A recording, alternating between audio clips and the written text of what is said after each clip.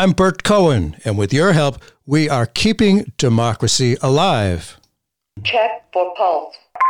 Stand clear. Push to shot. America's fascists are those people who think Wall Street comes first and the American people come second. What we've really seen is a financial sector that's gotten out of hand, has much too much of a role in this country. What Putin is trying to do and what Trump is trying to do is undermine faith in our government. An absolute typhoon of terror against African Americans. There's a huge gap between public opinion and public policy that people don't feel that they can do very much. I speak tonight for the dignity of man.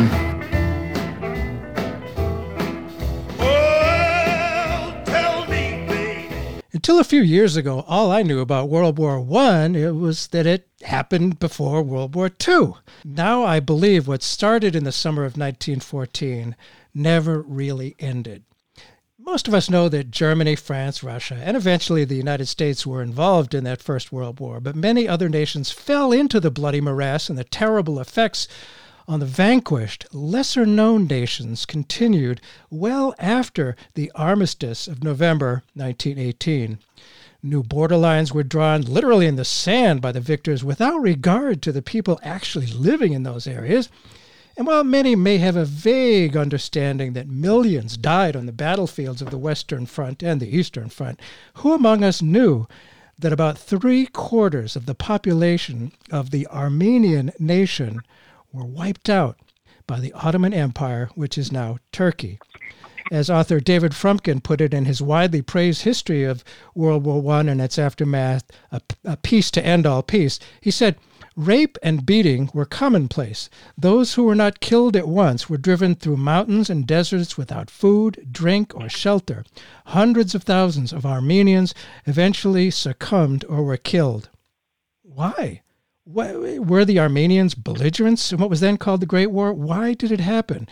And why did the government of Turkey fight so hard against recognizing what the world can see as genocide? Quoting now from an article on the topic in the New York Times, quote, "To Turks, what happened in 1915 was, at most, just one more messy piece of a very messy war that spelled the end of a once powerful empire. They reject the conclusions of historians and the term genocide, saying there was no premeditation in the deaths, no systematic attempt to destroy a people. Indeed, in Turkey today, it remains a crime insulting Turkishness to even raise the issue of what happened to the Armenians," end of quote. Why should what happened 105 years ago after the fact matter today? And how does the lack of recognition of the genocide affect U.S. policy toward Turkey and its fascist government of Recep Erdogan? What interests hold sway over American military policy in this region? With us to discuss the meaning of never again to Armenians in specific and the world's smaller nations in general is Peter Balakian, professor, writer, poet, Armenian genocide expert, and Pulitzer Prize winner for his poetry, along with Karen Murphy, Ph.D., Director of International Strategy at the terrific website Facing History and Ourselves. Well, thanks, Karen and Peter, for being with us. Thank you. Thank you. Good to be here. Well, there's a large Armenian population, and specifically in Los Angeles, called Little Armenia, I believe, and they've pushed for recognition of Armenian Genocide Remembrance Day, April 24th. What is the status of that? Did it happen in 2020, or is it still something that's being pushed for?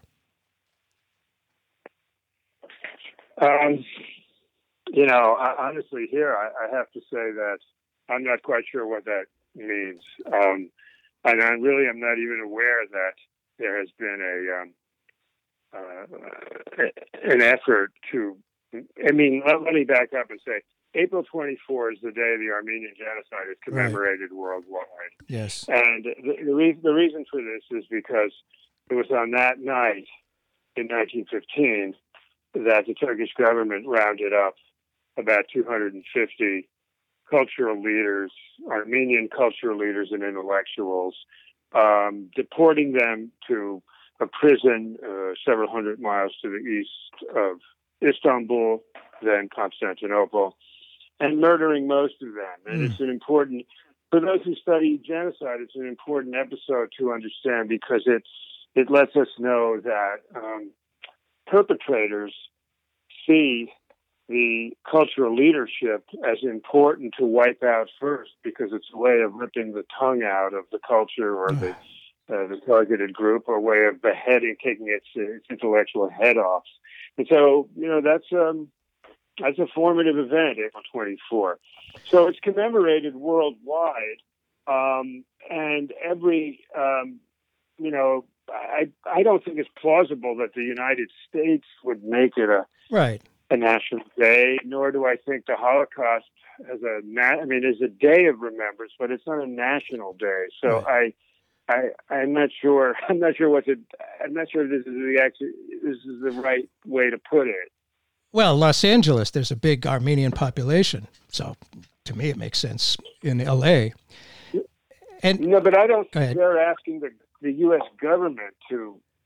I mean, I think the request has been with the president in making the April 24 statement use the word genocide in the statement, and that hasn't happened because the White House remains frightened of Turkish anger and doing business with Turkey. This becomes an issue that sends the Turkish state into real hysteria. Yeah. So maybe that's it. That presidents don't want to use the word, but we do have the good news that in the fall of 2019, both Congress and the Senate passed Armenian genocide resolutions. Yes. Almost unanimously, after years of being afraid of Turkish pressure and Turkish anger.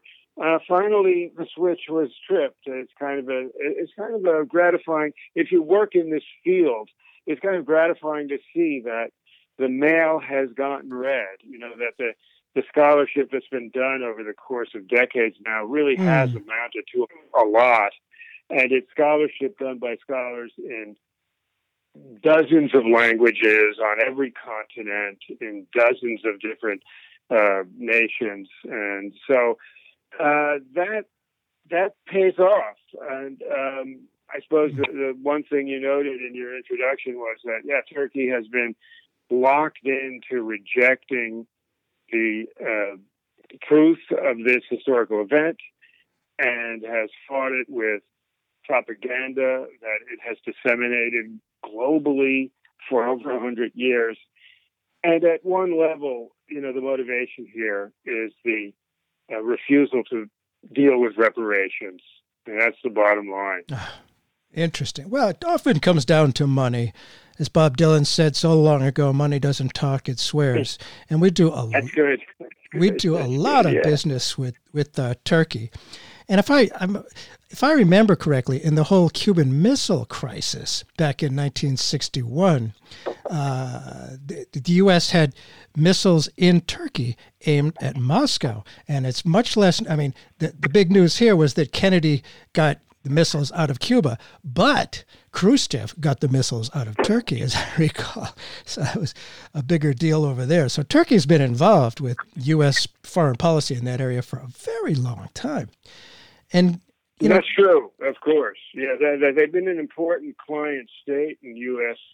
NATO politics. Yeah, that's absolutely true. But I will say that the issue here is Turkey's terror of paying reparations and of dealing properly with the extermination of the Armenians, in large part, too, because there is a country on its northeastern border called Armenia, an independent state, which has survived against all odds in a way. It's a quite powerful story of cultural survival, a little bit like the story of Israel's survival after the Holocaust.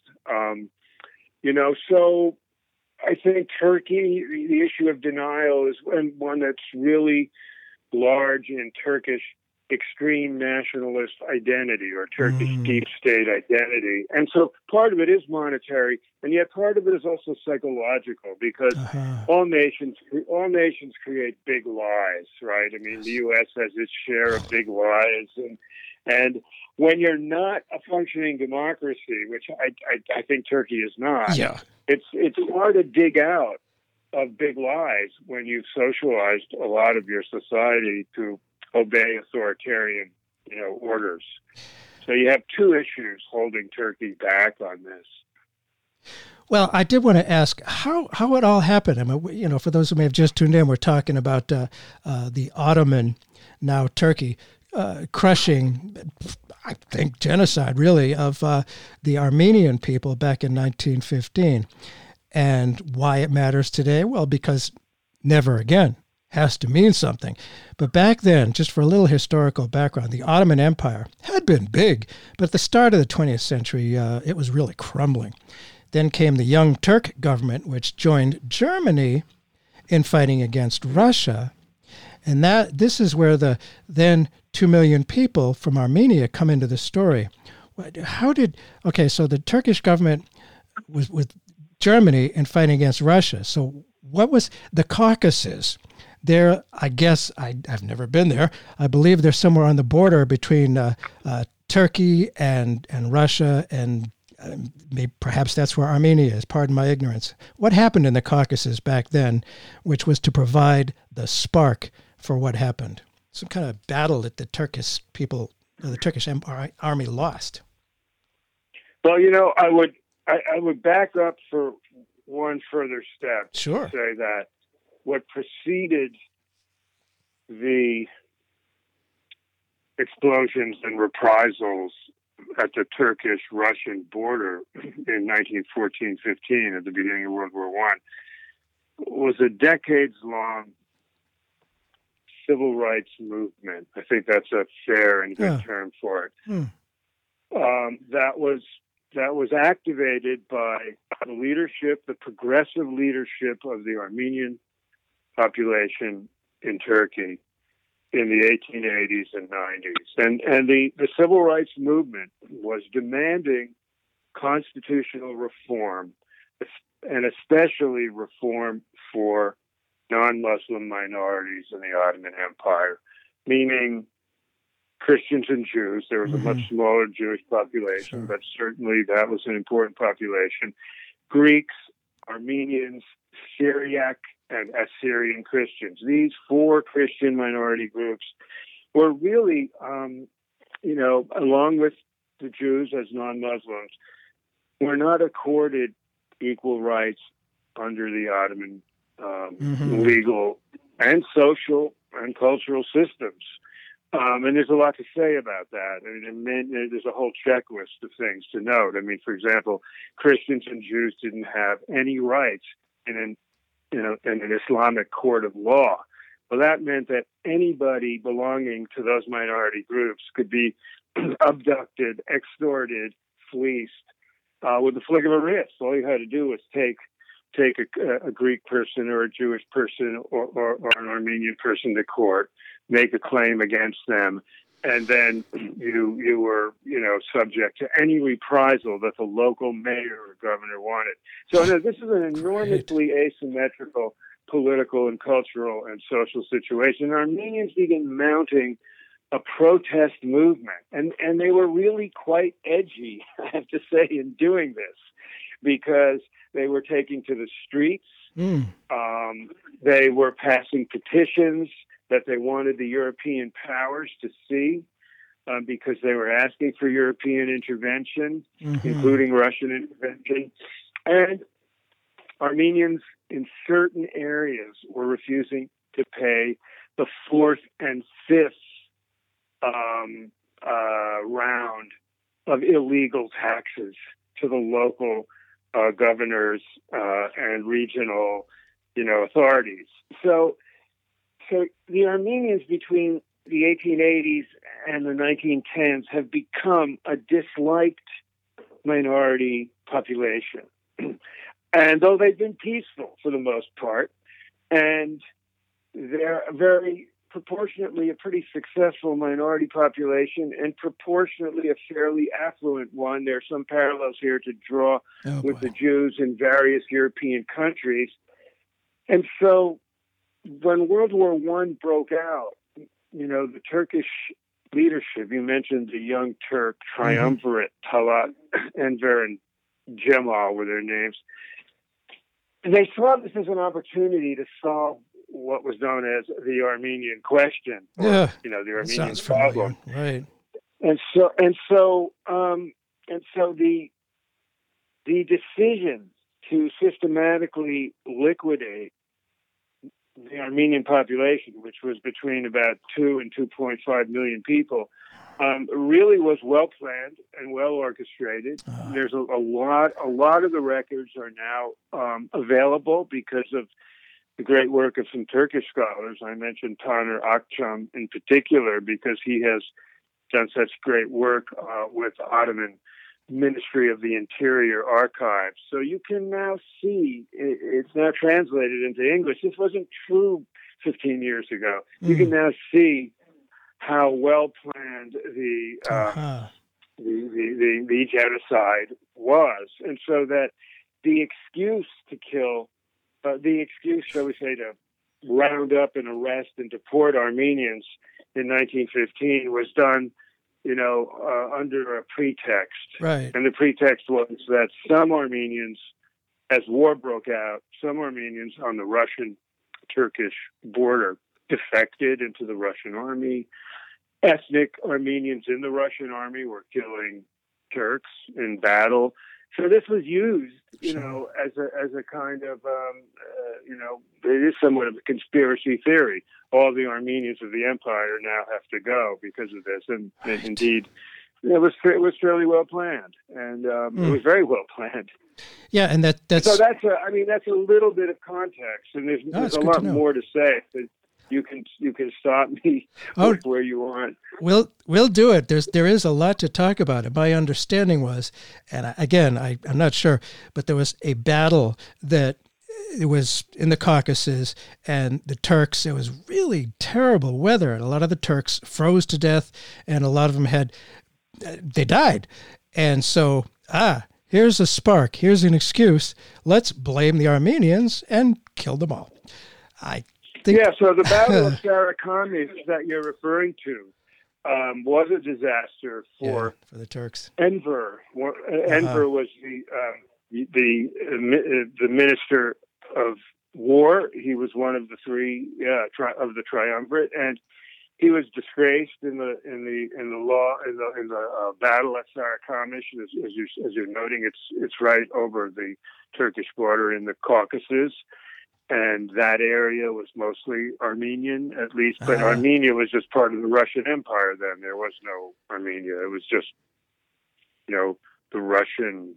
Right. The Armenian province of the Russian Empire. But, the Battle of Sarıkamış was used as one of those pretexts to say, okay, look, we have evidence now that Armenians are disloyal and seditious, and we're going to really start acting on the plan.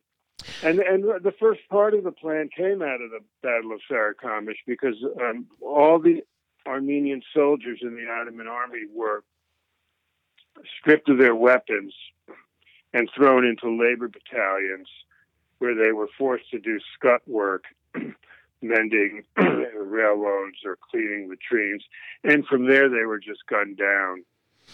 It was pretty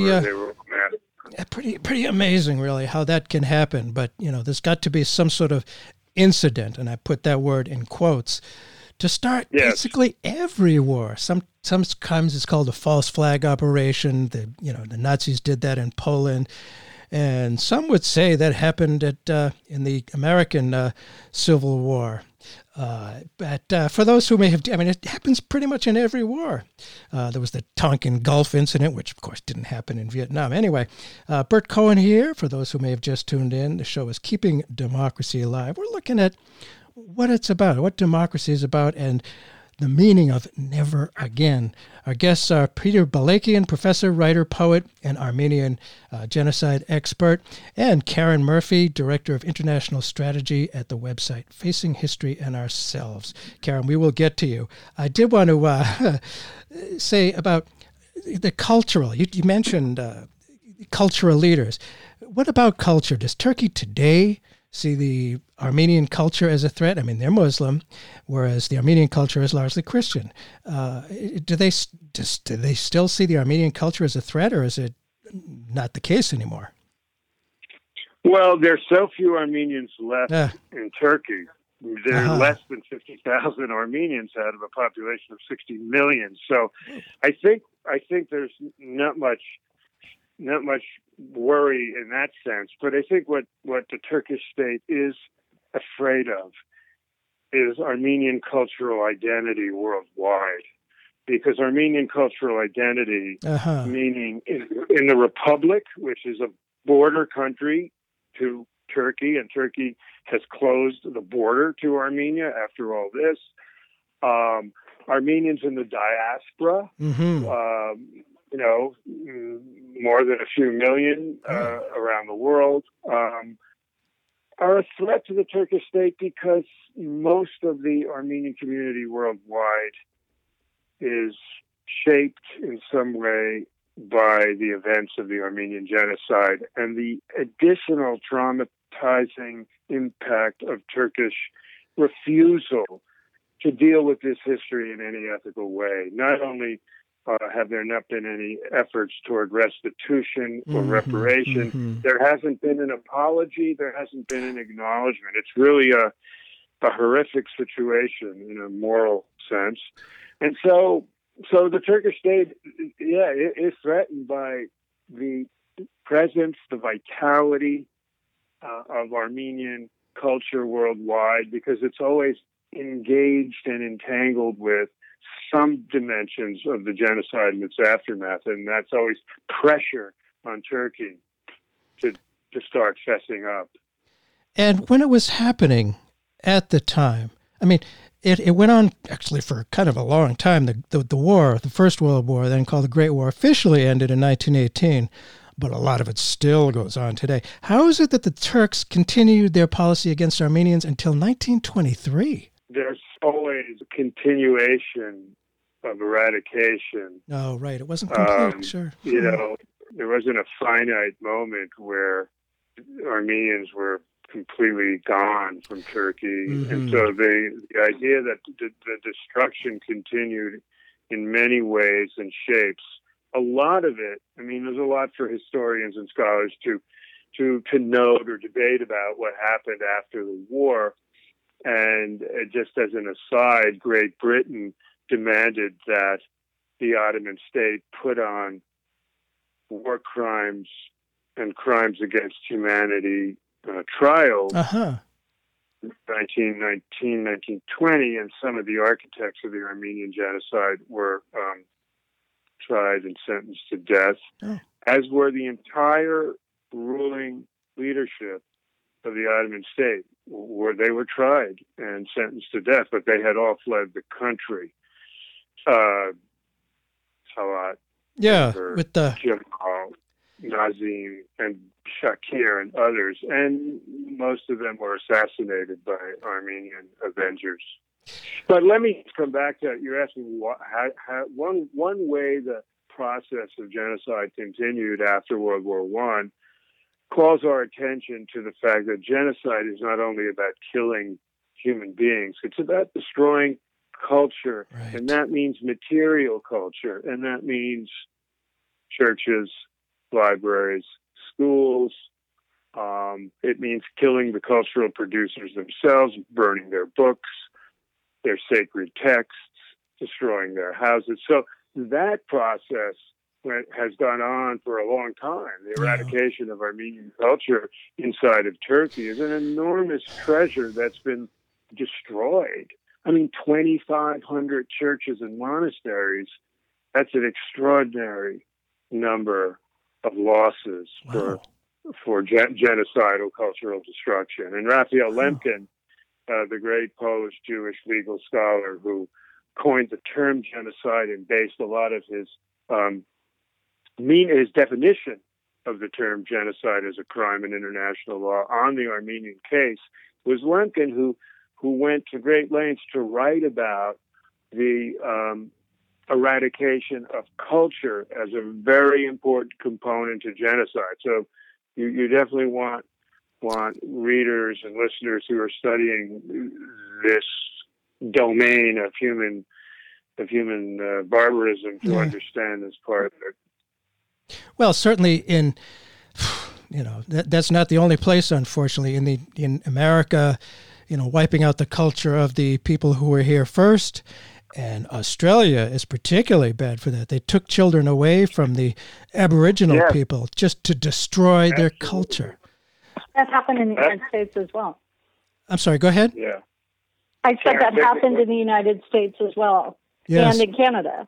Yeah. Well, Canada, at least, I believe they did issue an apology for what they did to the indigenous population. And I kind of wish... They had a Truth and Reconciliation Commission and have also adopted quite a robust curriculum as well as other examples of memory. And adding to what Peter said, I think that the idea that genocide is, it continues when denial is present. The denial is the final stage of genocide is important to remember. Ooh. Denial Very is much. Yeah, and the genocide may have stopped, but the denial goes on. And that's really scary. And that's where it comes in today and for the future, because it's important to, as some would say, face history. And Karen, in your article on Facing History on the Facing History website, you mentioned Congressman Gerald Ford on the 50th anniversary of the start of the genocide in 1965. Tell us about that, please, and what happened on the topic when he became president. Well, he, like many, became reluctant to acknowledge the genocide. And that should be contextualized. Part of it has to do with what Peter talked about and the American alliance with Turkey and fear of harming that alliance. But part of it is also tied to a bigger context regarding the United States, I think. We didn't acknowledge the Genocide Convention or become a signatory until 1988. So during that time, we wouldn't even have formally acknowledged genocide. And then there's also the issue that the U.S. has been resistant to acknowledging our own violent past. And that way, and that was part of our reluctance to sign on to the UN Convention for the Prevention and Punishment of Genocide. But we're also often outsiders to international alliances, conventions, institutions. And an example of that would be the International Criminal Court. We were involved in its formation of the Rome Statute, but have resisted being a signatory. And so that's part of also a dynamic in terms of American foreign policy and our relationship to the world. Well, what about this? I'm curious about Congressman Gerald Ford in 1965, and when he became president, did he switch his position? He was from Michigan.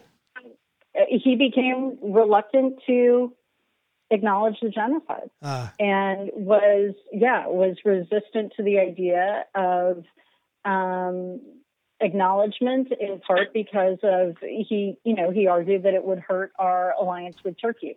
But I think it also fits in this larger context of reasons why Americans in general often don't acknowledge the violent past in this country as well. I'm talking about saving or kind of keeping democracy alive, and this is, and I think Facing History and ourselves is such an amazing organization and a vital educational organization because its mission is about the ethical and moral necessity for critiquing history and what this means for a democracy to have critical thinking and critical reasoning and to take ethical responsibility for crimes. There's no nation on the planet that hasn't committed crimes against segments of people, ethnic groups, its own population. But democracies are defined, I hope, in part by an ability to deal, to face history with ethical perspectives. So it is really key. It's so important to face that real history. I mean, myth is so much easier. We can all think of the wonderful myths we were taught as kids about America. But the reality is something we have to understand. And I wish I could remember the exact quote from Emma Goldman, one of my favorites of the 20th century, who said something about she considers herself a patriot, that it's like love between a man and a woman. You don't see perfection. You see the imperfections, and you still love it anyway.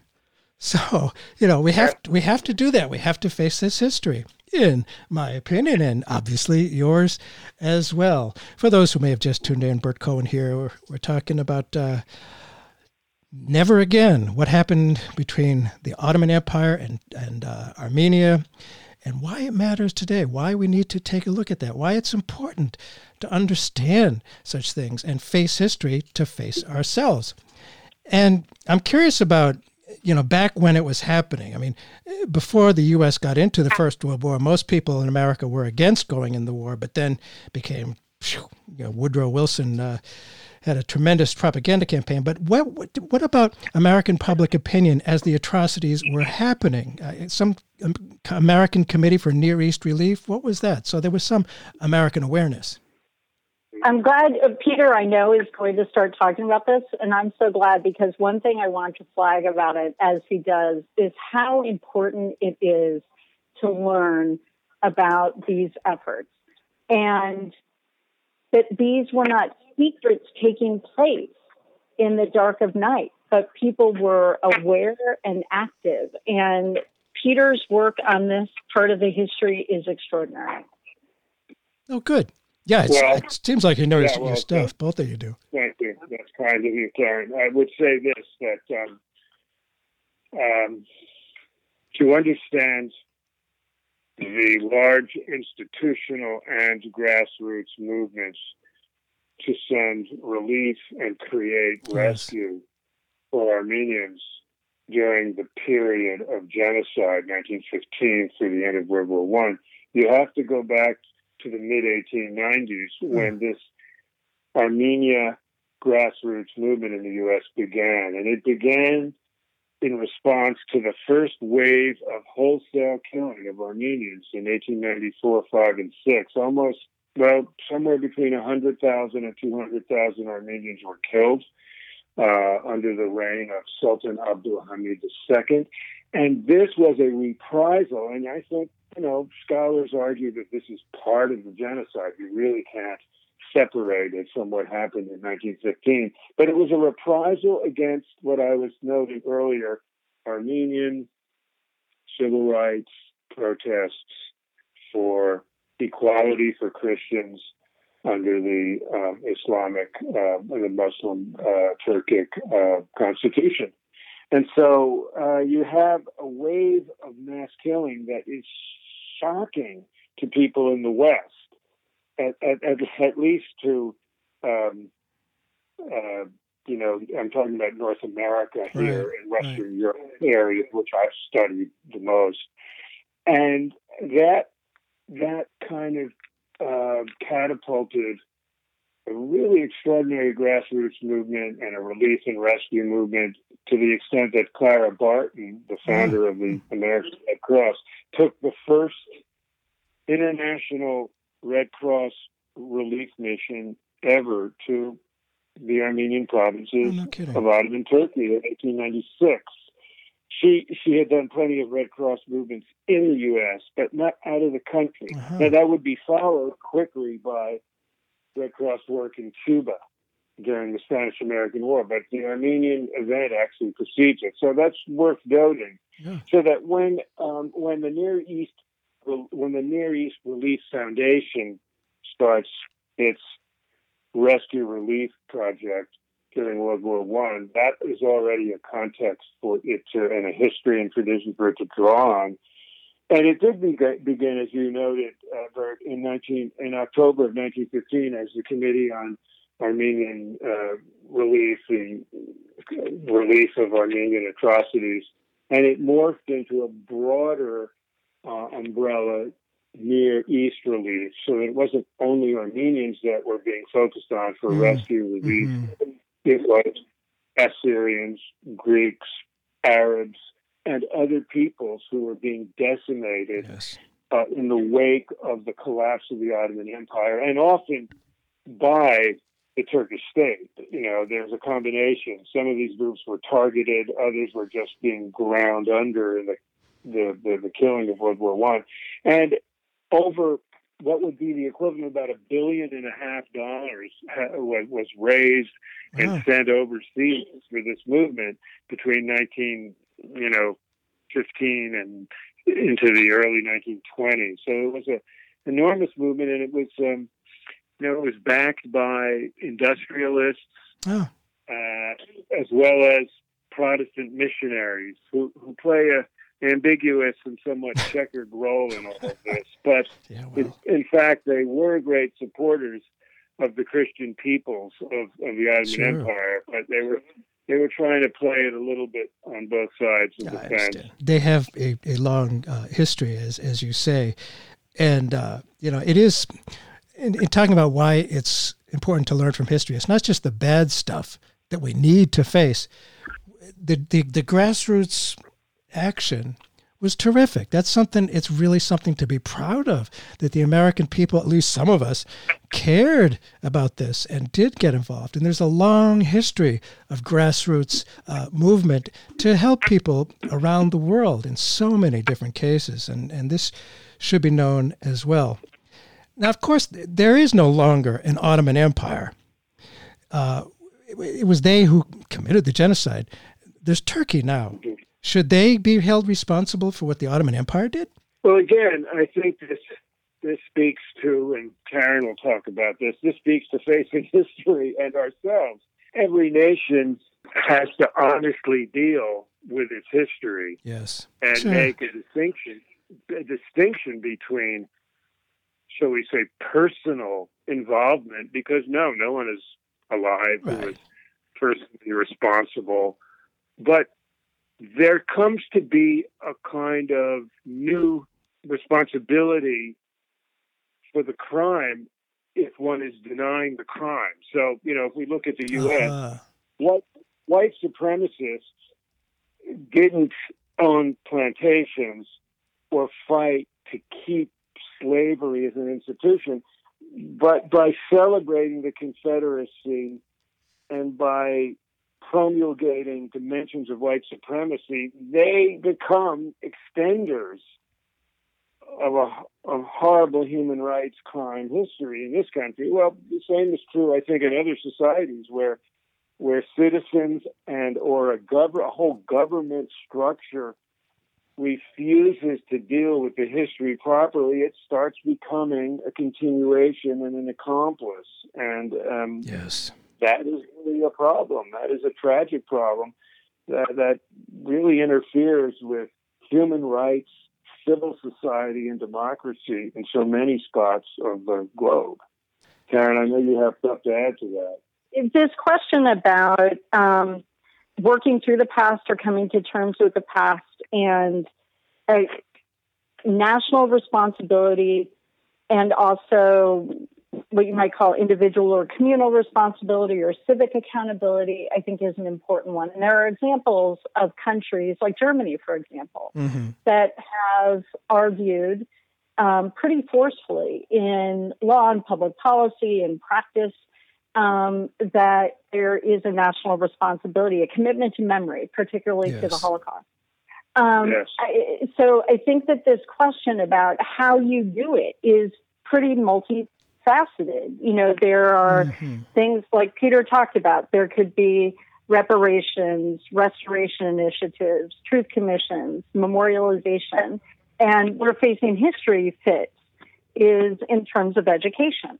And so this question about why study this history, there are many reasons. One would be to remember the victims and their descendants. Another is, and this goes to, I think, what Peter put so well about teaching history from our perspective is not about telling kids what to think and how to think. It is providing them with the skills and the knowledge and the behaviors and the tools so that they can ask questions, including why and how, and draw these conclusions themselves. And so one thing they need to consider is what happens when a genocide and mass violence are not formally acknowledged, when they are denied or misrepresented. And the story of the Armenian genocide, not just because of Turkish denial, but how long it took to be formally acknowledged by so many places, including the United States, is that victims bear the burden of telling their stories, of proving what happened. And that's true in the United States, too. I mean, the history of lynching, for example, we didn't get an anti-lynching bill passed until this year. It took 100 years. And so you often have the people who were historically marginalized, abused, terrorized, who bear the burden of not just memory, but of proving the legacies of that memory and saying this thing here is related to that thing there, whether it's about police brutality or injustice or looking at issues like imprisonment rates or inequality in the United States, for example.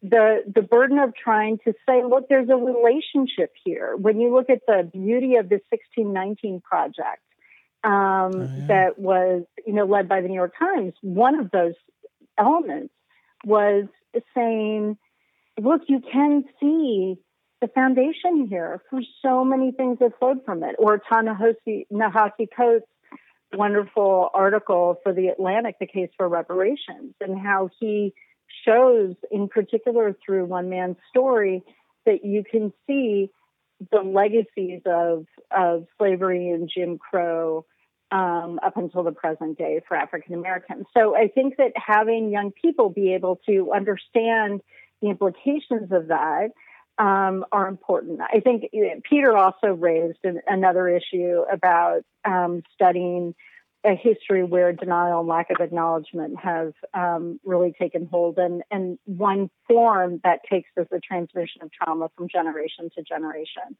And a lack of acknowledgement affects individuals, communities, and the relationships among people and nations. And there's also, as he rightly said, an ethical component to teaching the history of genocide. It means acknowledging human suffering and decision-making in its many forms.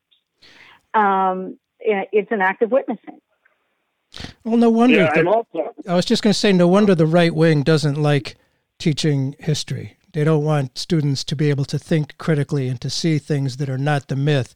As our Attorney General Bill Barr said, history is written by the victors. Well, we have to make sure that it's not. Right. Go ahead. I mean, that's what Hitler said, and that for that to be said in the halls of government in this country is shocking. It's an outrage to our civilization. And I do think, it is true that we've seen this important change in 2019 in terms of the American position and acknowledgement. But it's also true that we need to remain vigilant because we've seen how global commitments to prevention and the rule of law and to institutions and norms, they're not fixed. Right. These are fluid and have to be protected for each generation, which means each generation has to make meaning of it. It's not just something that's sort of passed on emptily. Young people need to decide for themselves that the commitment to memory is actually something that they need to sustain. And I would just add, as we're talking about the impact of denialism and the falsification of history, the famous statement by Hitler made 8 days before invading Poland in 1939, remains one of the more memorably, one of the more memorable and important phrases of its kind in modern history. Hitler said, "Who today, after all, speaks of the annihilation of the Armenians?" Right. And for him, it was a triumph of amnesia that contributed. I don't want to suggest it was the only factor in his mind, but it contributed to his being emboldened, of his saying exactly what Barr, you were just quoting Barr, is saying, history's only written by the winners. And that's a very fascist idea, and it's anti-democratic. Oh, yeah. And Hitler's understanding that if you can wash great human rights crimes down the memory hole. And to come back to our discussion about the grassroots movement for Armenian rescue and relief, I would also note that and Karen noted this as well, the Armenian massacres, as they were called in the 1910s, constituted hundreds of large articles in the New York Times and other major American papers. An article a day, 2 articles a day nationwide. Wow. This was a major, major media covered event. And for Hitler to note that 20 years later it's been washed down the memory hole tells us how important it is to face history, to cultivate memory as a moral dimension, and to cultivate critical thinking as a foundation of democracy. Without it, we're in trouble. Oh, and they know it. The right wing, the Trump people, not just them, I mean, they're a symptom, but they know that you don't want to have critical thinking. They've been cutting funding for education for years and years and years. And but kids like it. You know, I have 2 daughters, and, you know, I know that they're fascinated by civil rights struggle and things like that. And so it's so important to do it. And, you know, we all know that erasing history has been so important to powers that be. You gotta erase history. Otherwise, you can't keep doing what you're doing. It's important to this day. Now, I remember in 2016, I was somewhat enthused. There was an attempted coup against the government of Erdogan in Turkey, for which many of us in the U.S. were cheering. That's a slight, detour here, but what can you tell us about that? And I was really hoping they'd win, but they didn't. The coup has engendered a lot of theory and speculation on the left, and there was a good left in Turkey, and there are a lot of, I do want to say, there are a lot of wonderful Turkish scholars and citizens and activists who are very much on the side of acknowledging Armenian genocide, Kurdish human rights abuses and violence, Greek genocide of Greeks and Assyrians. So there is a progressive population in Turkey, but it has been severely battered by Erdogan in the last 4 years since the attempted coup. I don't know what to say. The coup was either a military attempt from the inside to take Erdogan out, or it's been suggested that Erdogan himself planned the coup as a pretext for his own taking over the state in a completely totalitarian way. I'm not a Turkologist. I don't follow the minutiae of contemporary political life, but it doesn't sound like the coup ever had much momentum. I mean, I think it was silenced. But Turkey is now locked into one of the darkest episodes in the 20th century. There's so much repression, and I mentioned here the great philanthropist and progressive human rights leader Osman Kavala is in prison now, and he's been in prison for 3 years, and he's one of the greatest people in the world, in my opinion. I mean, somebody who combines Nelson Mandela with George Soros. And if you can put Osman Kavala in prison without any hope for release, it's just symbolic of so much more that's just completely gone into the most deep repression inside of Turkey today. So, very difficult situation. Well, I'd love to visit Turkey for its historic architecture, but I don't want to support that government. I mean, their treatment of the Kurdish nation, you know, it's like... It's horrible. It's horrible. What they did to the Armenians, and the Kurdish nation, oh my goodness, they deserve a nation too, in my opinion. Yes, absolutely. Well, look, I think the point's been made. There have never been minority rights in either the Ottoman Empire or modern Turkey. It's never been minority rights. And it's worth noting, you know, Turkey leads the world almost every year in imprisoned journalists. Oh, terrific. It's usually Turkey, China, Syria. the top three in imprisoning journalists. So it tells you something about repression. No doubt. I do want to add one more thing. I was just going to say Trump is probably jealous of that, but go ahead. Yes, well, apropos that, as you were noting the importance of facing history, Ronald Reagan's parting words to the nation, as I recall them, say something nice about America.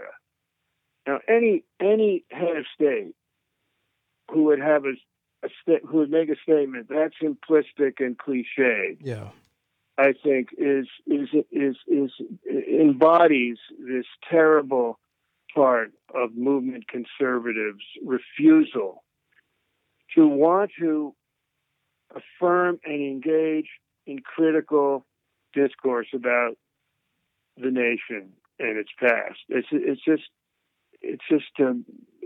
a terrible failure, and we can't succumb to it because a lot of the nation does want to face history. Yeah.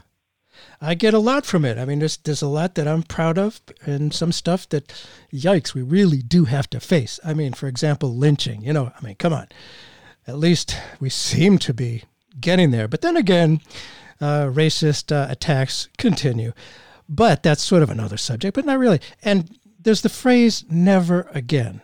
After the Nazi genocide against the Jews and Romani and so many others, the phrase never again was embraced by many. It's very nice words.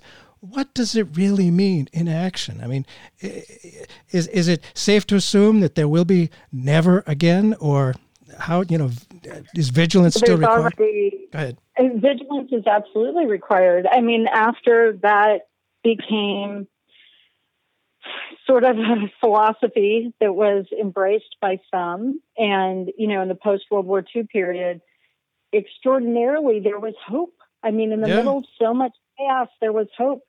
And new institutions were created, like the United Nations and things like the Genocide Convention and the Universal Declaration of Human Rights. Oh, yes. And this idea that it was actually possible to uphold humanitarian principles, and that states would be bound in relationship to each other, not by law, but by the idea that actually a state can't commit grave violations against its citizens, that it has to protect their rights. And we've seen the erosion, the lack of check. There have been genocides, of course, since then. Srebrenica, Rwanda, Cambodia, Darfur. And a question, I think, for all of us is, where is that anti-genocide movement that we saw beginning a little bit in the 2000s, in part, as people around the world, but including the United States, learned more about the Rwandan genocide and the failure to act, and were triggered, I think, in part by shame. But there was attention to Darfur in particular, and we've seen really a decrease in attention in terms of genocide awareness. And I would say part of that is also, I don't like the idea of compassion fatigue. It worries me for many reasons. But I'm also concerned by the idea that we can, both from the right and a nationalist isolationist perspective, turn away from the world, but we can also do it from a progressive position too, where it's almost like we need to only focus on what's happening here, as if we can't do two things at once. But it's also, I think, there's not a lack of media coverage. There's not a lack of knowledge and awareness in terms of things happening in the world. But I think that there is a lack of a belief that we can actually do anything about it. And I think about the development of that idea, the responsibility to protect, that Madeleine Albright and others ushered in. And what it would mean for us to actually want to enforce something like that, to really operationalize the idea of never again.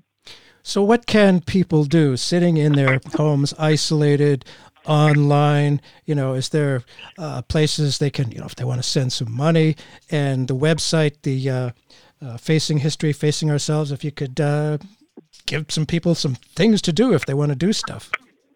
Well, I mean, one thing they can do, first of all, so our website's facinghistory.org. We are an educational organization, but there's plenty of material there if you aren't a teacher or a parent of adolescents. If you're looking for materials on these histories, there's material on the Armenian genocide itself if you want to learn more, on Raphael Lemkin.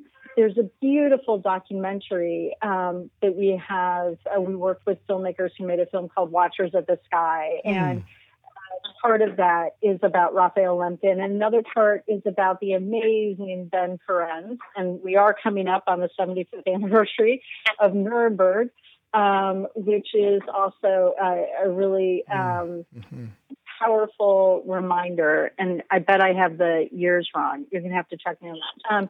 It's a powerful reminder, though, about the importance of the rule of law, that it's not just to prevention, the never again component, but it's also about the idea that justice matters. And then there are obviously organizations that are doing great work, like Freedom House on Democracy, Human Rights Watch.